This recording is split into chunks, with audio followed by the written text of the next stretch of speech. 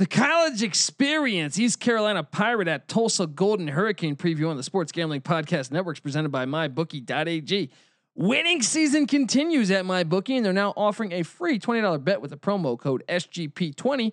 That's MyBookie.ag, promo code SGP20 to get a free $20 bet with your first deposit only at MyBookie.ag. We're also brought to you by Thrive Fantasy. Thrive Fantasy is a new daily fantasy sports app built specifically for player props. Download the app in the App Store and use the promo code SGP for an instant deposit match up to $50. That's thrivefantasy.com, promo code SGP. Sign up and prop up today. We're also brought to you by Ace Per Head. Ace is the leader in pay-per-head providers, and they make it super easy for you to start your own sports book. Plus, Ace is offering up to 6 weeks free over at aceperhead.com/SGP. That's aceperhead.com/SGP.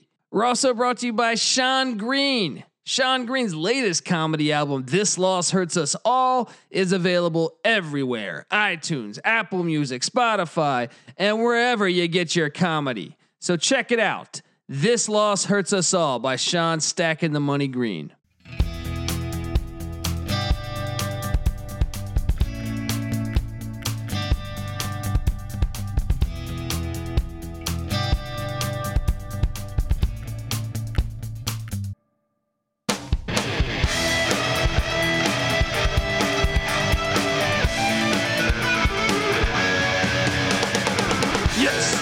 Yes. Woo!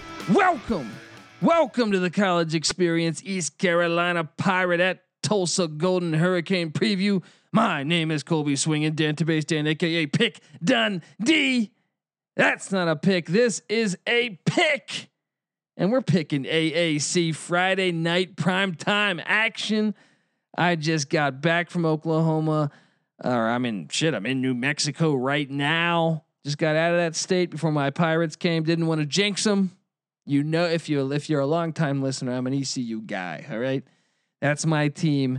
So I don't want you to feel jaded here when I make my picks here. I'm gonna still keep the floor honest. I like to think, and I'm excited to watch this game. I think Mike Houston and East Carolina got some. I think they're better than their record indicates right now.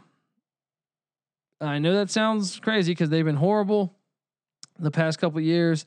Obviously, the years with Scotty Montgomery, but this year, obviously, they had the Marshall game canceled at the gate, and then they lost to UCF by 23 points. Covered in that game though, lost by 23 points. Played them close, right in the first half, and then the wheels came off second half. Then they got absolutely housed by Georgia State, and they deserved to be housed by Georgia State. They just played a really bad football game, but then they went at USF, South Florida, and they won 44-24, 20-point win on the road in Tampa. And then they go to play Navy the week after, and right before the game, they find out that Holden Ahlers, their star quarterback, has been starting there for a little bit, couldn't play because of contact tracing. So we ended up starting the freshman, and we lost in a close game. We even had the ball with about 20 seconds left trying to score, but I was impressed with the performance considering we didn't have our best player. We started Mason Garcia, who actually played all right considering it's his first ever start. But yeah, Holton Ahlers is the leader on this team. I'm excited to see them. And Mike Houston after the Navy game saying that this team has really turned the corner despite the loss from what his expectations were to what he's coming, when he first came to Greenville. A lot to be optimistic about for the remainder of the season. And you look at the quarterback play, like I said, Garcia is still available. Obviously, didn't light it up or anything, didn't throw any touchdowns or anything, but still, I thought he looked okay, and I thought he actually looked promising for the future. But Holton Ahlers, 60 of 105, 673 yards, 6 touchdowns. Now here's the bad thing: 4 picks. And I know a lot of them came in that Georgia State game. That Georgia State game was a really bad game for him specifically and the whole team. But that stat I think is misleading because of that Georgia State game. Running the ball, they got I always struggle on pronouncing Rajai Harris. I don't know. I always struggle. I watch the games, and then I forget them a couple days later. The name on how to pronounce the names correctly. Sorry, I've had a few drinks tonight too. Jesus, can't even talk. 57 for 330, 5.8 yards a rush, long of 80 on the season, 3 scores. This guy's been a huge workhorse for East Carolina. And then there's also Keaton Mitchell. Mitchell 29 for 127, hasn't scored the ball yet, but running solid. So they got 2 capable backs of beating you. A guy that I'd like to see them get involved more that had a good year last year was Darius Penix Jr. He's only got 24 for 60 this year in a score, but he's been over the past couple of years a really good workhorse for ECU. Would like to see him get more involved passing the ball. Tyler Snead, their top wideout, 20 for 194 in a score, and then there's also Blake Prohl, son of Ricky Prohl, the great Arizona Cardinal, Ricky Prohl, 19 for 144. Good possession receiver. And then there's CJ Johnson. Got to find ways to get this guy the ball. He averages 24 yards a catch, 7 for 166, 3 touchdowns, true home run threat. And yeah, those are the 3 top wideouts. They also get another guy into the mix, a couple tight ends in the mix, but I would say the main focus point would be on those 3 wideouts. And Adler's got to play. I mean, we need him. He's because he's also a good runner. He's kind of like Tim Tebow. Reminds me of a little bit of a Tim Tebow style of quarterback. We're gonna need them going. We do have an awesome kicker, and he's been there for quite a while. And I'm talking about Jake Verity, 13 of 14 on extra points, 9 of 11 on field goals, but a long of 48. And this guy can boom them from 50. I've seen it from previous years. He is a stud. Defensively, we were a mess. You know, the worst part of the defense is their D-line. Still got to fix that. Still got to get back there, sack the quarterback more. Just 6 sacks on the season. 3 picks, one of them being a pick 6, but just gotta get to the quarterback more. Got to pressure the quarterback more. Get in the backfield, calls tackle for losses, stuff like that. D-line's got to get. We just got to control the line of scrimmage, and I don't know if Tulsa's the team for that. I'm not sure, but I still think this team is fighting and the trajectory is going in the right direction. If I had to circle a unit that's probably the best, it would be the defensive backfield. With obviously I just talked about the pick 6 by Warren Saba. You mix him with Sean Dorso and Gerard Wilson. Mix those 3 stand out, and then there's Jaquan McMillan. Sorry, geez, and at linebacker play, I would say Xavier Smith is the main guy leading the team on tackles, 43 tackles, a sack, and also 2 pass deflections, forcing a fumble and recovering a fumble. The guy's all over the field. Mix him in with a few other. I mean, the D line just gotta get somebody in there. Look, their leading sack on the team is by their defensive back Wilson. That's not good. When he's leading your team in sacks and he's defensive backs, sure, that means you're blitzing, and great job by him. But you need a defensive lineman to really step up, and I don't see it anywhere on the stat sheet. And even when I've watched every game but one from East Carolina, and it's just same old story on the D line. That's something that we got to continue to keep striving for. Now, when you look at this Tulsa Golden Hurricane team, which by the way I cashed my ticket. Over 1.5 AAC wins. They're 2-0 currently in the AAC. That was a pick Dundee lock, preseason lock for everyone to take. I knew Tulsa returned a bunch of players, and I knew they also had spring ball because they got that in before COVID hit, which is a huge advantage. But I also knew Philip Montgomery doing a good job at Tulsa. I thought through the past couple of years they were probably much better than their record indicates. Had a lot of close calls, and it takes a while to learn how to win sometimes. And loved it when they got Zach Smith, the transfer from Baylor. He's their quarterback. He's the guy, 21 of 81 on the season, 671 yards, 5 touchdowns, 3 picks. You'd like to see the picks go down some, but throwing the ball at 8.3 yards a pass, pretty good. And then, like I said, 63% of his passes completed. At running back, you really got to focus on. They have 3 running backs that have rushed for over 100 yards thus far this season, but the real guy is Deneric Prince, 37, 232, 6.3 yards a rush, 2 touchdowns. Mix him with Corey Taylor, the second, 25 for 128, 5.1 yards a rush, 2 scores as well. And then don't forget about TK Wilkerson getting in there. Has 108 yards on the season, only 3.8 or 3.5 yards a rush, but he does have a score. Those guys are good backs. So you mix him with an elite wideout and Keelan Stokes, who's got 14 grabs for 216 yards and a score. This guy was good last year too. He's a stud.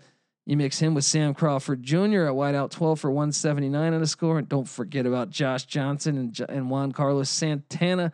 But Josh Johnson 11 for 155 and 2 scores, and Santana 6 for 70 and a score.